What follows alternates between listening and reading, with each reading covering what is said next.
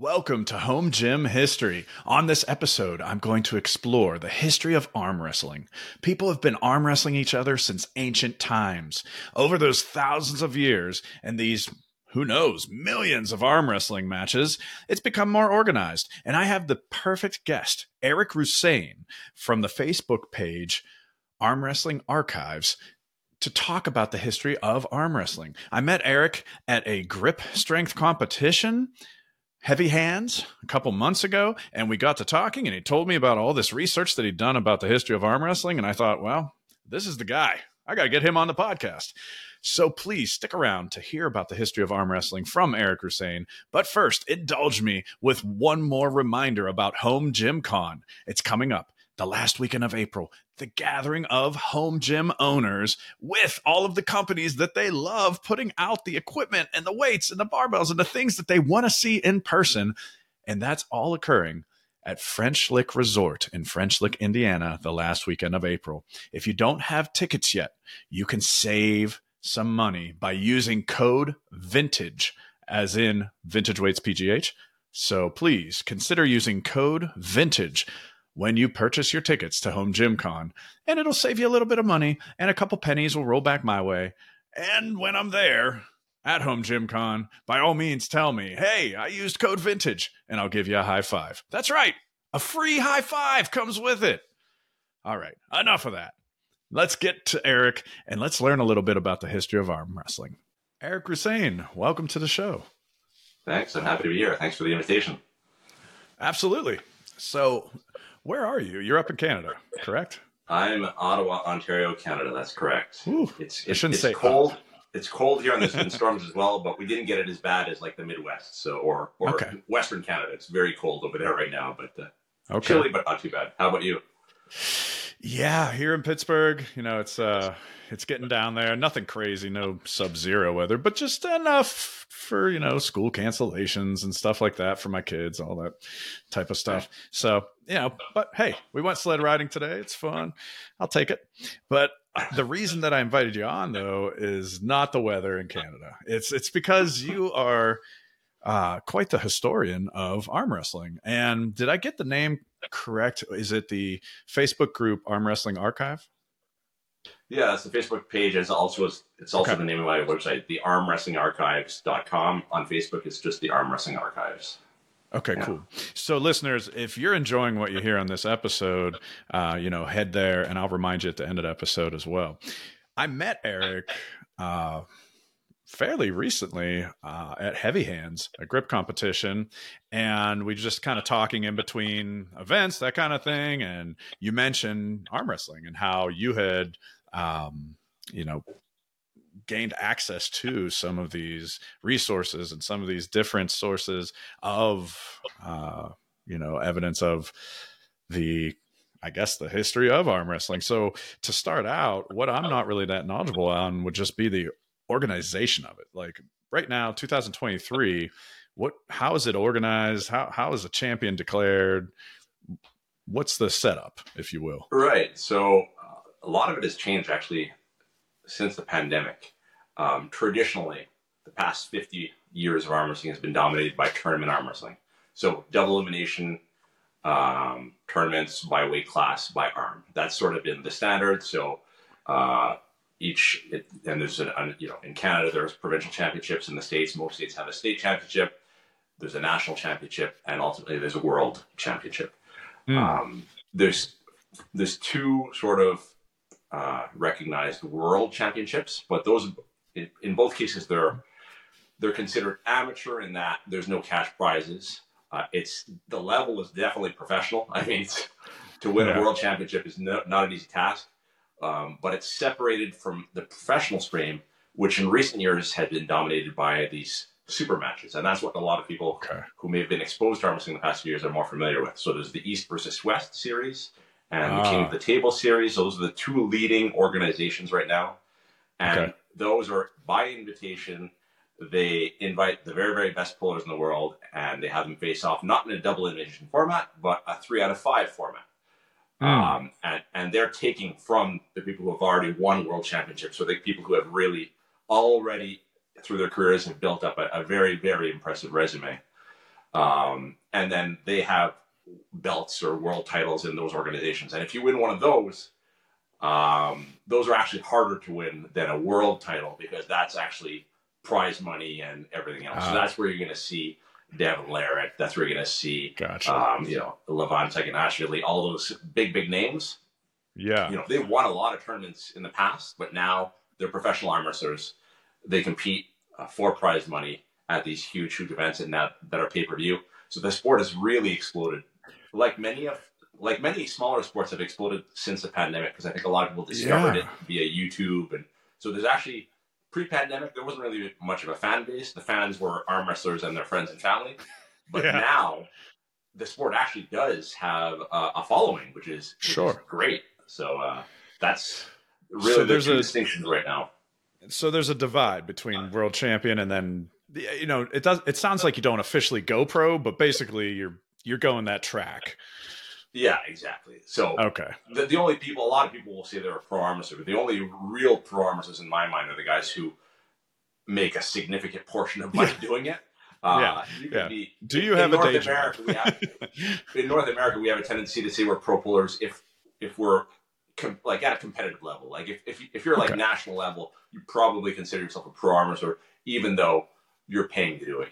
Very few, the very top people make money. The rest of us, we're lucky if we cover expenses. For most of us, we're actually, spending it to do it, like all the small sports, so. Yeah. Well, you mentioned a name that, even having little knowledge of arm wrestling, I know Devin Larratt, and I know him because of his YouTube videos and Jujimufu and all these things. So I would imagine too, once you get to that level, you can start branching out to other revenue streams and, other kind of ventures, well, if you will. He's by far the most popular, well-known arm wrestler in the world. So yes, once you get to that level, a lot of doors open for sure. But there's only a few who can get in anything close to that, right? Yet. Sure. So then the things you just mentioned, can we take a step back? Like, how long have those organizations been around? How long has the East First West and these things you just mentioned been around? Yeah. You mentioned like since COVID, it's taken off, but I mean, prior to that, what was happening? Yeah. So these came about during the pandemic, basically. Oh, wow. So this is recent. This is just last 3 years. So what happened is, for a few years there, you couldn't organize tournaments. Legally, we couldn't. There were no gatherings. So Engin Terzi, who runs East versus West, and he's one of the best arm wrestlers of all time, and he's won tons of world championships. He's in Turkey, and he started organizing a few sort of invitation, small gatherings, and he sort of started it. And then King of the Table, which is owned by Larry Wheels and a few other people. They started doing something similar, and they're all working together. And so that's very much, it was born out of the fact that there were no tournaments. And they said, I think they probably realized this is sort of the time to, noticing that the sport is becoming more popular on YouTube. So let's try this super match. What I call super matches is a 3 out of 5 challenge format. That's what they decided to focus on. So small events, only 10 or 12 athletes. And that format existed before, but it was not the dominant form. So then now it really is. So then the World Championship prior to COVID how did you get to that? Was that just an event that you show up for? Were there qualifying tournaments leading into it or something? Yeah. So the two leading world organizations, you have to place generally top 2 at your nationals in your class. Okay. Then you get qualified to go to the Worlds, and then you go to the Worlds, and those are big events now. They attract well over 1,000 athletes, so it's big week-long affair. Tons of different weight classes, age groups. So sounds fun. That's the standard. The standard process is you do well at your regional level, go to nationals, place top 2, then go represent your country at Worlds. Now, how far back does Worlds go? Are we talking like 1980s, 1990s? So, this was the problem in the early history. Yeah. So, organized arm wrestling as we know it, maybe I'll start a little further back. Sure. In the 60s, in the mid-50s in California, Petaluma, California, there was a challenge match by 2 local people who were like, "Oh, I think I'm the best. Let's settle it." So in a bar, and it got the attention of a local reporter, and he covered the match. And there was a small gathering, but everyone thought it was a lot of fun, so they decided to do sort of like a tournament every year. And between the mid 50s and the early 60s, the tournament really got popular. They used to be called the championships of Northern California, then California, and then basically it got so big they decided, let's just call it a world championship, because they weren't aware of any other tournaments going on. Let's just call it the Worlds. So 62, the World Wrist Wrestling Championship, which they called it, ran throughout the 60s. And then the big thing that happened is they managed to get a deal with ABC, Wide World of Sports, to come film it. And they filmed the 1969 event. It aired in 1970, and that's when the sport really took off, because until that time, no one really realized that arm wrestling tournaments existed. All of a sudden, 35 million Americans discover it, that exists. And that in the 70s, a whole bunch of organizations formed, and every single organization either held a national or world championship. So in some years in the 70s, if you wanted to travel, you could probably win 8 world championships in a year. Nice. So it was really the Wild West in that time. That reminds me kind of like old time strongman, and just sort of, if you want to be the world's strongest or strongest on earth, you just kind of declare that and have to defend that every time someone challenges you. Yeah. So it reminds me of the competing, or even just to bring it more recently, the multiple Mr. Americas that existed by different organizations, that kind of thing. Exactly. So what happened by the end of the 1970s, there was one organization called the World Arm Wrestling Federation, and that was the first sort of true world championship in 1979, because there were 4 countries. Everything else was just Canada and maybe just the US and maybe some Canadians. In 79, there was an event, Canada, US, Brazil, Japan. And that was recognized as the first true worlds. And that organization is the one that became the leading world organization that still exists today. Okay, that makes sense. Yeah. And whenever I was just kind of punching into Google, no deep research here, but just punching into Google history of arm wrestling, ABC Wide World of Sports, you can see clips, in the thousands probably online of the various arm wrestling matches. And it makes me think of kind of the way powerlifting started to get televised occasionally, and the way strongman, World's Strongest Man, made it over to North America and started getting televised and things like that. Just the exposure of it.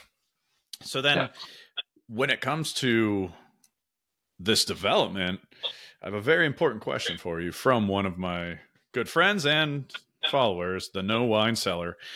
I put it out there on my Instagram. Hey, does anyone want me to ask anything about the history of arm wrestling? And this right out of the gate. With everything you've said, how realistic is the movie Over the Top? The Over the Top, it was such a big thing for the sport. And what many people may not realize is that the background footage in Over the Top is an actual tournament. It just so happened that the person who was hired to do some of the promotions for the movie was also an arm wrestler. And they managed to convince Canon Films, the company that made that movie, saying, you know what, why don't you get some realistic footage? Why don't we just host a tournament? It'll drum up publicity for the movie, and you'll have some realistic scenes. So that event happened in 1986, and it was by far the biggest tournament ever. And to this day, it is still the biggest tournament in terms of the prize, because like in the movie, the winner won a semi truck. So that was a huge prize. So that was true. Like, it happened in real life. Like, you got a semi truck. That was true. And oh my gosh! I don't know if you know who won the truck in real life. I'm guessing John. I'm going to screw up his last name. Brzenk. John Brzenk. John Brzenk. That was his first. Okay. He was 22 at the time. Mm-hmm. In his late teens, early 20s, he was already, he was making a statement. He was beating a lot of people. But when he won that event, basically since that was his mark on the world. Like, I'm here. Wow. So there was actually 2 divisions in that tournament. There was the pro division that had the bulk of the professional arm wrestlers, and that was for prize money. Then there was the truckers division. So you had to be either a trucker or like a Teamster member, and somehow John Brzenk had become a member of the Teamster Union. So he got in on that side. On that side, which had fewer professional arm wrestlers. There were some, man, but the field was genius. easier. And then he won that, and he won the truck. So yeah. Oh, that's great. Because this was a while ago. I'd seen a documentary about him. It was just one of those deals where I was flipping through like Amazon Prime streaming and just looking something, I'll just admit it. I didn't even watch the whole thing. I watched maybe 20 minutes of it. So I loosely knew of this man, John Brzenk, but I knew he was considered like one of the GOATs, one of the greatest arm wrestlers. And then I saw a picture of Sylvester Stallone and him and realized, oh, he's in the movie. He's in Over the Top. Yeah, so the guys there it is. The guys who won their classes all had cameos in Over the Top. So oh, nice. That's why. So a lot of the background, if you see them in the background, it's probably because they won the tournament or they did well in the tournament. Oh, I'm going to go back and watch it now. And this marks multiple episodes in a row of Home Gym History where we talk about Sylvester Stallone. So my last episode was with Trainer to the Stars, if you will, Gunnar Peterson, and he had trained Sylvester Stallone for some of the Rocky movies, and I had been talking with him about, what's it like training Stallone. So, but that was well after Stallone filmed Over the Top. These were the later Rocky movies. Okay. But still, it's we've talked Stallone quite a bit on this podcast. So you now are part of the Stallone greatest hits. We'll do a clip show sometime in the future. We'll do a clip show that's just all the segments about Stallone on Home Gym History, and you'll be in there. So as far as going back further, I really love looking into old time strongmen, and just I'm in the middle of a book about Eugene Sandow right now. I just did a episode of my other podcast, Lift History, about Louis Cyr, and I just find it fascinating, and kind of the intrigue of what's real, what's not, the performance aspect of their lives. And you had commented on that episode of Lift History about Louis Cyr that his opponent, the episode was all about his last match, basically, is what I was talking about. And his last match, I probably butchered the young man's name. What is the young man's name that he was against? Hector DeCary. DeCary. Okay.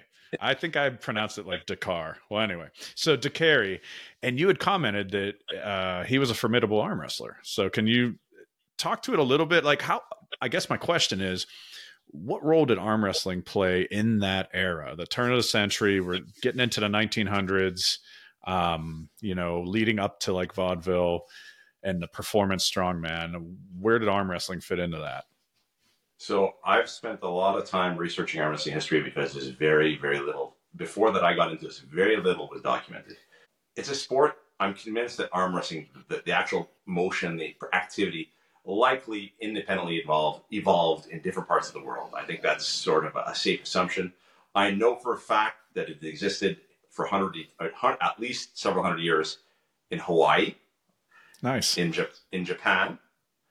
And at least going back to the 18th century here in Quebec, French Canadian culture.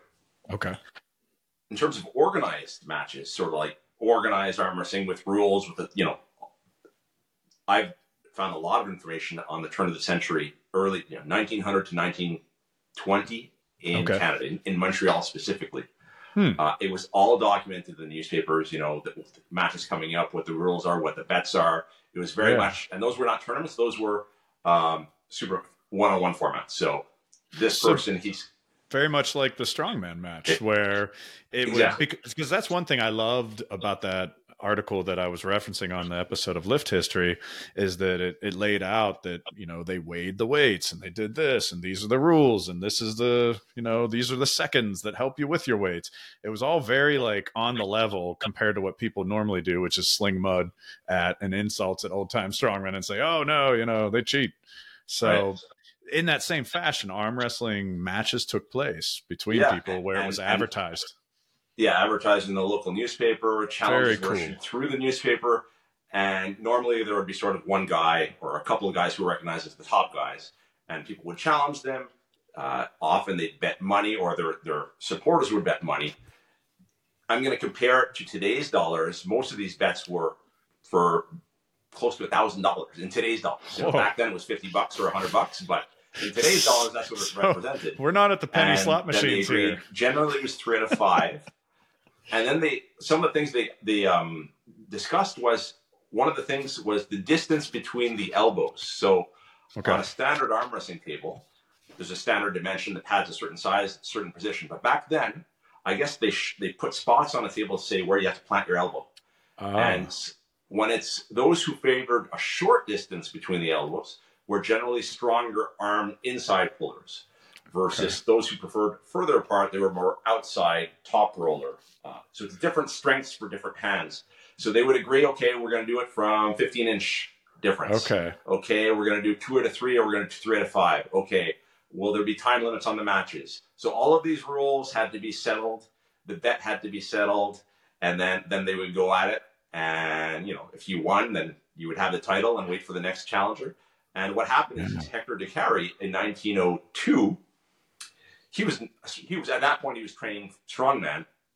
He didn't really arm wrestle, but somehow a match got set up between the recognized champ and him, and he beat that guy. This guy who had arm wrestled like 50 opponents and never lost, and all of a sudden Hector beats him. And then what does he do? Hector basically retires from arm wrestling. He's going out on top. Yeah, he's not accepting any matches because that's awesome. He says, and it's probably quite true, he was training for strongman. It's more lucrative, more attention, but also probably didn't want to risk losing. So when he actually faced Louis Cyr in the strongman contest in 1906, he was declared as the world arm wrestling champion because he had never lost the title. I was just going to say that was probably a feather in his cap. That was probably, whenever they, just like at UFC or boxing matches nowadays, they kind of read off, 2-time champion, blah, blah, blah. Back then, that was probably right on his card, world arm wrestling champion, Hector DeCarry.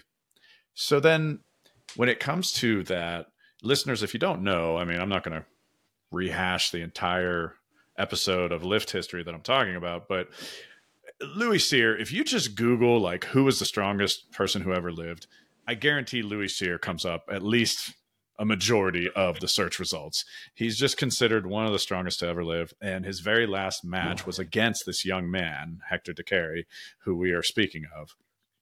So Hector DeCarry, then, Louis Cyr, spoiler alert, he kind of, it ends in a draw, but he cedes the title because the crowd, it'd be like if you paid top dollar to go to the most marquee boxing match, UFC, whatever it is, and it was a draw. You'd probably be disappointed. What? I came to see a champion. So then Louis Cyr cedes his title as strongest man on earth to Hector. Right. So then when it comes to arm wrestling, what you said, something that sticks out to me about this whole scenario is that this isn't just a matter of finding 2 strong guys and 2 strong people and saying, okay, as a promoter, I'm going to put these 2 together and people will pay to come see them, because there is some strategy and knowledge of the sport involved there. If you're talking about distances and, this type of arm wrestler versus this type, and that's all fresh and new to me. As someone who's never competitively arm wrestled, but that's what it communicates to me, is just that these matches were more than just a spectacle. It was a sport. There was strategy involved. So Absolutely. Then, heading forward from there, do we have any other known names that got into, at least in the strength world, known names that frequently arm wrestled or got into competitive arm wrestling, things like that you're aware of? So arm wrestling in the Montreal area sort of died down in the early 30s, and between 1930 and I guess the mid 50s in California was sort of a dead period in terms of organized arm wrestling. I'm not saying that there weren't any tournaments, but they were not publicized, or as far as I can tell. Now in the 70s, there were some powerlifters who dabbled in arm wrestling. So people who, I don't know how much you know about powerlifters from that era, but Jim Williams, you know him from Pennsylvania. He had, I know of him. At one point had the world bench press record. So he was an arm wrestler as well? He arm wrestled.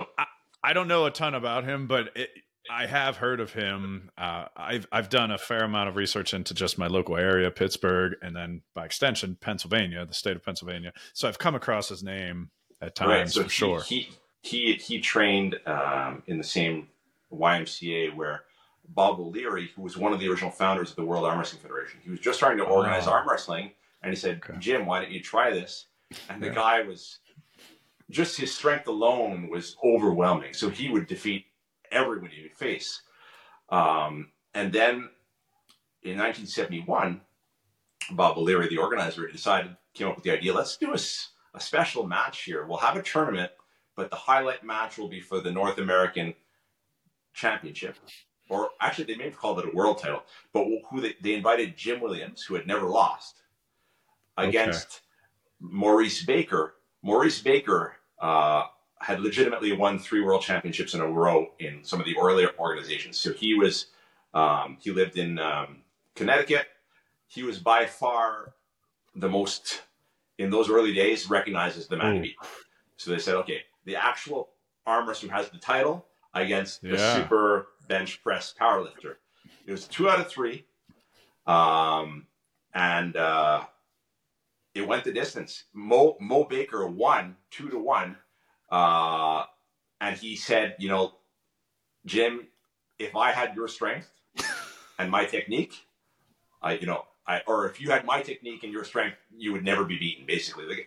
Mo Baker had arm wrestled thousands of people in his life, and he was legitimately the best arm wrestler. And for Jim to give him up that type of battle was an impressive thing. So he only arm wrestled a few years here and there, and I asked. It was really not his focus. I mean, he was the world record bench presser. So sure. A little bit after that comes, in terms of powerlifting, comes Ed Cohen, and I had him on Home Gym History, and I asked him because he notoriously has humongous hands. And so I was curious about grip strength and arm wrestling. Have you ever dabbled in any of these things? And he, right away, he was like, no. I forget who he said. He said someone asked him to arm wrestle and that he felt like his arm was getting ripped off. And he was like, it's not worth it. Like his vision was so streamlined in terms of like, I'm going to break these records. I'm going to do these things with powerlifting that it was just not worth his time. All of these strength sports, or every sport, is so specific. Yes. So no matter how strong, like you've probably seen the video, or I'm sure some of your viewers have seen the video of Devin Armour wrestling the mountain half door. Yeah. So, and a lot of people who don't know arm wrestling, they're like, how is this possible? Devin has been arm wrestling every day for 35 years, basically. And he's become so strong in that one motion. Of course, Devin could not compete with Thor in a strongman contest, but no matter what you do, if you do enough, you're not going to beat somebody if you're not in the sport, right? You're not at the top level for sure. So it's that's one of the things that's fun about arm wrestling. John Bozik's a great example. I do see a lot of crossover between grip and arm wrestling. I mean, grip and arm wrestling. So if you have a strong grip strength and arm wrestling, it seems like a lot of grip strength athletes also arm wrestle and vice versa. Maybe that's just my purview, but it just seems like it. There's not actually that many who compete in both. There's me, there's Lucas Raymond. There are a few here and there, but there's no question that a strong hand will help in arm wrestling. That's for sure. Am I cutting out again? That makes sense. I think we have a lag here because I can hear myself coming through like a minute later. So just pardon me if my questions are coming across a little broken. So what I was curious about, though, and it's no big deal, but what I was curious about was in terms of competing in arm wrestling, what kind of training do you need to put in? Let's say someone's listening that's, working out for health and for wellness, but not really competitive in a strength sport. And they're thinking, oh, maybe I'll try to compete in arm wrestling. How do you even start? Like, you just look for local tournaments? What do how do you go about it? The best thing to do is to find a local club. So arm wrestling is to the point now where almost every city either has a club or within a short distance, but you definitely want to arm wrestle people who know what they're doing, because that's when you learn how to arm wrestle safely. It can be a dangerous sport if you don't know what you're doing. So number one, before you enter a tournament, try to find a club and learn how to pull. You'll get a lot of strength gains just learning how to pull properly with a team. There are a lot of exercises you can do as well, but the very best is to actually arm wrestle. And the first couple of, it's a hard sport to break into because it is painful, because you're using muscles and tendons in a way that is not sort of you use in day-to-day manner. So it is, you have to be okay with pain because the first few months can be tough. But eventually your body sort of gets used to it and, it gets better. But, definitely, try to find a club, go into Google, go into Facebook, type your city, type arm wrestling, and you'll find. Nice. That's great advice. What about you though? How did you get into arm wrestling? So I got into arm wrestling when I was 19. So in high school, there was an annual tournament and I did well. I always won that tournament. And then I found out that there was actually a tournament in town. And I went and I spoke to the organizer, and he invited me to weekly practices. So that's how I got into it. This is pre-internet. So you had to sort of luck into it back in those days. Get connected, because once you're connected, then you get on the mailing list and get the flyers so you can hear about the tournaments.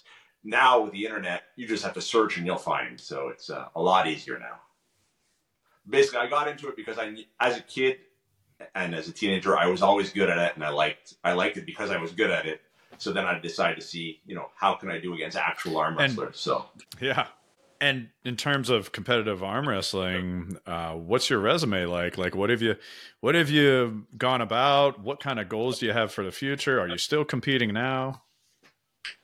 Yeah, arm wrestling. So that was my only sport for 20 years, from the mid 90s to maybe 2000, early 2010s.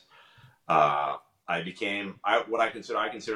got to sort of a good national level arm wrestler. I won a national title, got the podium multiple times. I won some decent regional sized events. Never quite the world level, but early 2010s, I discovered grip contests. So for several years, I was doing both. And eventually, after 20 years of arm wrestling, I was starting to feel it in my elbow. So it was starting to be, pain that I didn't have when I was in my teens and 20s and early 30s was sort of catching up to me. And I wouldn't get that pain from grip contests. So I've sort of switched gears, and I haven't arm wrestled. I haven't officially retired, but I last competed in 2022. I did a few tournaments, but I felt I lost a lot during the pandemic because I wasn't doing any arm wrestling. And it's hard to all of a sudden not be at the level that you used to be. And it's not that I couldn't get back there, but it would take a lot of effort. And things are going so well in grip sport. And I'm traveling all around the world with that. So that's sort of become my focus more recently. And listeners, you probably know that I've, the past year or two, gotten into grip sport myself. But if you don't know, Eric organizes King Kong, which was so much fun. I hosted here in Pittsburgh for King Kong of Grip, and it just came out on the Grip Show. Great podcast. I want to say maybe a couple weeks ago, by the time this episode of Home Gym History drops, next year's King Kong events. So I'll put in a plug right now. It was a lot of fun. I really enjoyed it. And if you don't know much about King Kong, you can go to the Grip Show and learn about it. You can go to Eric's website and learn about it. And you can go to the Grip Board and learn about it. Just Google King Kong of Grip and it's bound to come up. Yeah, and that King Kong, I know we're getting off arm wrestling history. Sure. But one of the beautiful things, in arm wrestling, you have to be in the same room with your opponent. That's how arm wrestling works. But for a grip contest, we're just lifting weights. So King Kong is a grip contest held in at least 30 locations around the world, where we're all competing on the same events on the same day. And then we compare results. So then that's how you get to compete with people, in Finland and in Chile and all over the world. So it's a lot of fun. And anyone who wants more information, just connect with me through the Grip Board or Facebook. Yeah, and listeners, feel free to ask me as well. And if you're near Pittsburgh, I've already told Eric that I'm hosting again next year. It'll be in October. So October 2024. If you want to check it out and you're near Pittsburgh, just hit me up and you can visit my gym and see how you do. And I had, let's see, I had two different competitors at my gym for King Kong this year that had never done grip before. And then I also had two competitors that were light years ahead of me in terms of experience. So it was a really fun time because I, on one hand, I'm kind of gotten my feet wet so far competing, but it was cool to learn from those more experienced competitors, but also be able to help out and kind of enjoy seeing someone, look at this stuff for the first time and try it for the first time was just fun. So it was great. It was a good atmosphere, great competition. And then, like you said, seeing how you rack and stack against people all over the world was really fun. But in terms of the local clubs, that's great advice for the arm wrestling. But then I do see some people training at home, and I'm wearing a Arm Assassin t-shirt right now. You mentioned Luke Raymond, world champion arm wrestler, and he has produced various tools and implements and things for arm wrestling as well as grip and other things through Arm Assassin. Listeners, at the top of the show, you heard me, put a plug out there for Home Gym Con. I'm very excited. Luke's coming to Home Gym Con. Arm Assassin will be there in April. So if you're coming to Home Gym Con and you're kind of curious, like, wait, what are these guys talking about? Like tools and stuff I can use, to train for arm wrestling or train for grip at home. Visit Arm Assassin's booth in French Lick at Home Gym Con, and I'm sure they will set you straight. They'll have lots of cool stuff there to show you. But back on track with the history of things, I was curious with your history. So you got into it and you're competing in arm wrestling. You're starting to feel some pain, so you get away from it. But looking back on it, was it the national title? Was there anything that really stood out to you as like, that was your goal and you got it, or something you thought, wow, like this will go down in, kind of the stories I tell my grandkids? Yeah. Winning your first open division national title. That was big. For sure. And actually one of the guys who was in my class had actually won the world championship a year and a half before. So I beat a world championship at nationals. So that was nice. Pretty cool. And then, there was a big organization, professional organization in 5-10 years ago called the World Arm Wrestling League. And they held a series of regional tournaments in 2017. And I won one of those regional tournaments. That was also a big accomplishment because those events, attracted strong field. So to win one of those, that was definitely one of my favorite accomplishments in the sport. Yeah, that sounds very cool. And I mean, those, I'm not saying it lightly. I think those are kind of the stories you would tell your grandkids. You beat a world champion on the way to a national title. That's cool. Yeah. So as far as the history of arm wrestling, when I loosely just kind of looked into it so that I'd have a little bit of footing for this interview, right away, a lot of websites we're talking about like ancient Egypt, Middle Ages. Have you ever dabbled into, taking a look at, were ancient people actually arm wrestling, or fast forward in time a little bit to medieval times, were people in, medieval Europe actually arm wrestling? So that is very hard to research. Because so little that is written about it and so little that is available in English. However, a few years ago, I collaborated with someone who was into this stuff as well in Russia. And he had basically, his mission was to determine what proof is there that there was arm wrestling. A rumor that was spread at some point was that there was in an Egyptian tomb, there was hieroglyphics showing two people arm wrestling. Well, he looked into this, and it doesn't depict that at all. Like it depicts maybe two people like touching hands in a dancing position. So basically, one person misinterprets it, the rumor spreads. So that's what you often hear. All it dates back to Egyptian times. And it's not to say that it doesn't. Maybe there was arm wrestling, but that's not proof. Like that is. So, as I said, the only ones where I've actually found proof for several hundred years in Japan. I found sources and depictions and all that. several hundred years in Hawaii and several hundred years in Quebec. That's where I know for sure. There's a lot of talk about how it was introduced from the natives in North America to the English the settlers. I haven't found much. I found a lot of other types of combats or activities, but I have not found actual arm wrestling. So it's very murky. It's very hard to research. So there's a lot of, as I said, I think it probably has been practiced around the world as an activity for fun, but it's not documented and it's very hard to prove. So most of my research is from the 20th century onwards, because of that I have access to newspapers and newsletters and a lot more data and information. Yeah, sure. Well, have you found with the different areas that you just mentioned, Japan, Quebec, where you do have proof, you have newspaper articles of matches and things, although it would be quite a while until the world championships happened and people from those places were there, have you found proof of any contact between those people prior to the world championships? You know, like a Japanese arm wrestler that was at a match in Quebec, you know, or a Canadian that was, you know, over here or writing a letter to so-and-so?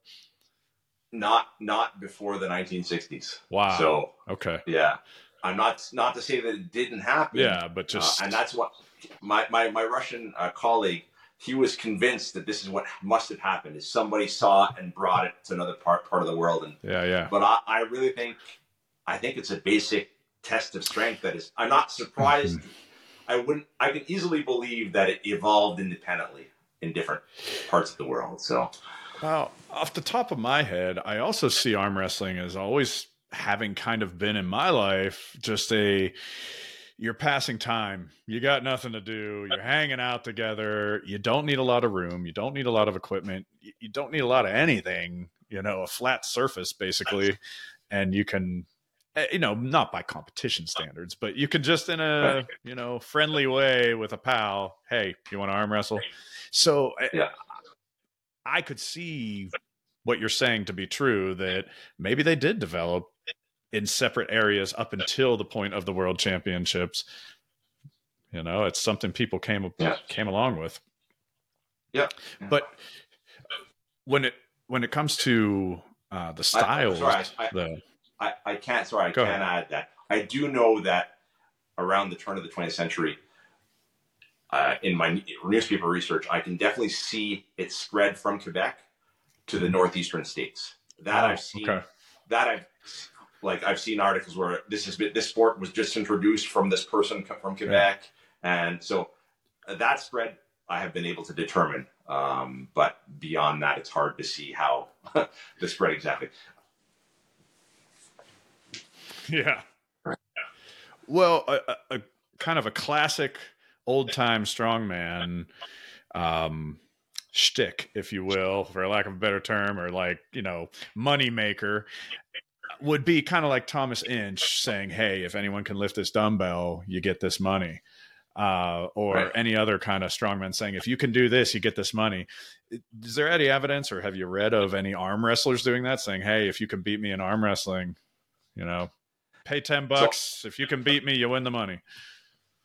I'm sure it's been done. I know that was a popular gimmick in professional wrestling in like the 50s and 60s. Some of these wrestlers were legitimately strong, so they would open it up to the crowd saying, "Can any of you beat me?" I don't know how many takers there were, or how serious it was, but I have read of some wrestlers who are known for their strength who would actually do those types of challenges. Yeah. But I'm sure it happens all the time that we just don't hear about it. Yeah. But I've heard Dave Patton, who was one of the best lightweight arm wrestlers of all time, in the 80s and 90s, he was most active. And he would, in New York City, he's known to set up a booth and just say, beat me, win $100. And of course, and he only weighed 150 pounds, but he beat everyone. Oh, wow. Like, he was basically John Brzezinski, just a smaller version. But historically, beyond the wrestlers that I've heard about, I don't know, but I would not be surprised. Now, I mean, you've piqued my curiosity here. I've got enough pursuits. I'm really gotten very serious about my grip training. So I'm not saying I'm going headfirst into arm wrestling, but yeah, I've gotten curious enough that I want to maybe try or go out to, see. I guarantee you, like you said, there's probably a club in Pittsburgh. So injuries, what do I need to be scared of? What do I need to be not scared, but cautious of? Well, the most common and the most dramatic is the arm break, and that's almost always, it's a spiral fracture of the humerus bone.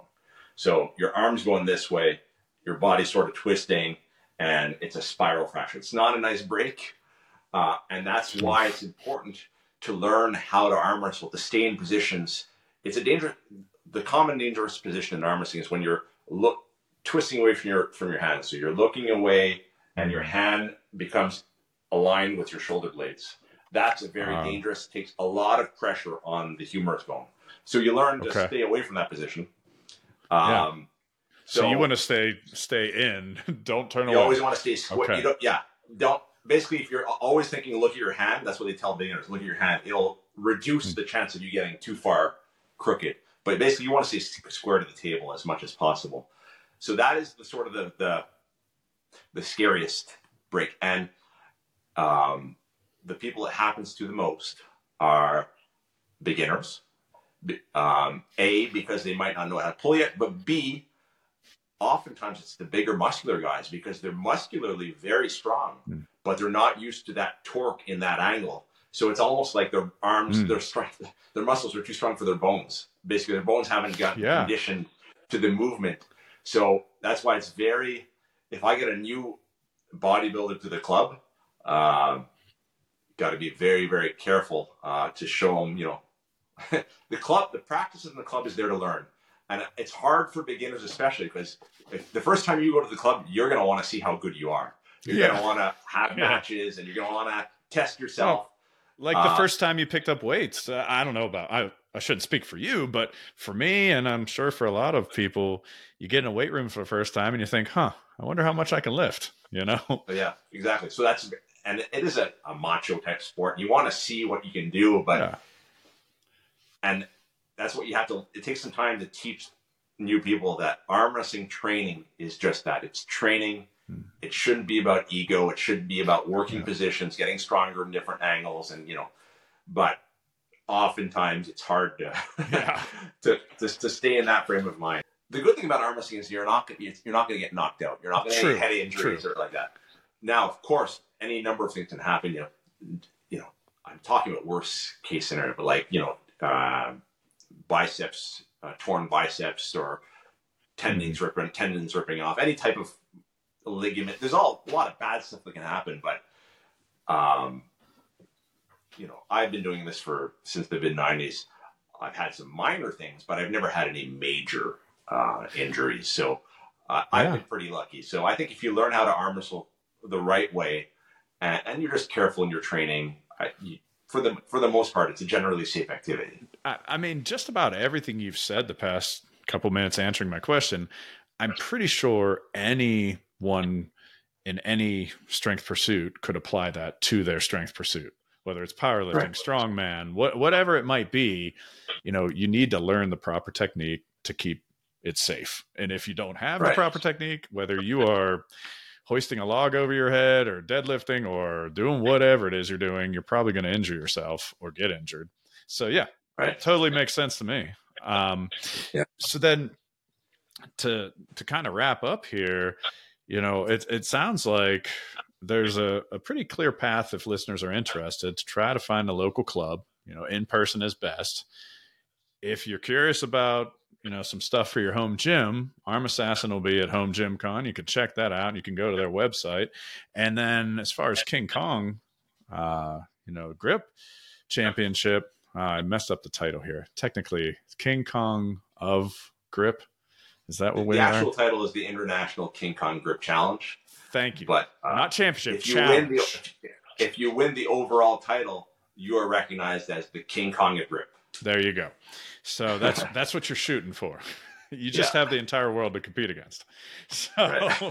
So yes, listeners, if you're curious about that, you can contact Eric or myself. So Eric, I've got to ask before we leave though, to kind of end on a a positive note, since we were just talking about horrific injuries that may happen. And I say may, like they probably won't happen as long as you're safe. Right. On a more positive note, why should people try arm wrestling? It's a lot of, as opposed to weightlifting, which I love, you're imposing your will on an opponent, right? So it's a test of wills. It's a mini fight. You're not going to get knocked out. So it's not, but you get a pretty big rush when you win an arm wrestling tournament or a match in a tournament. It's a very good feeling. And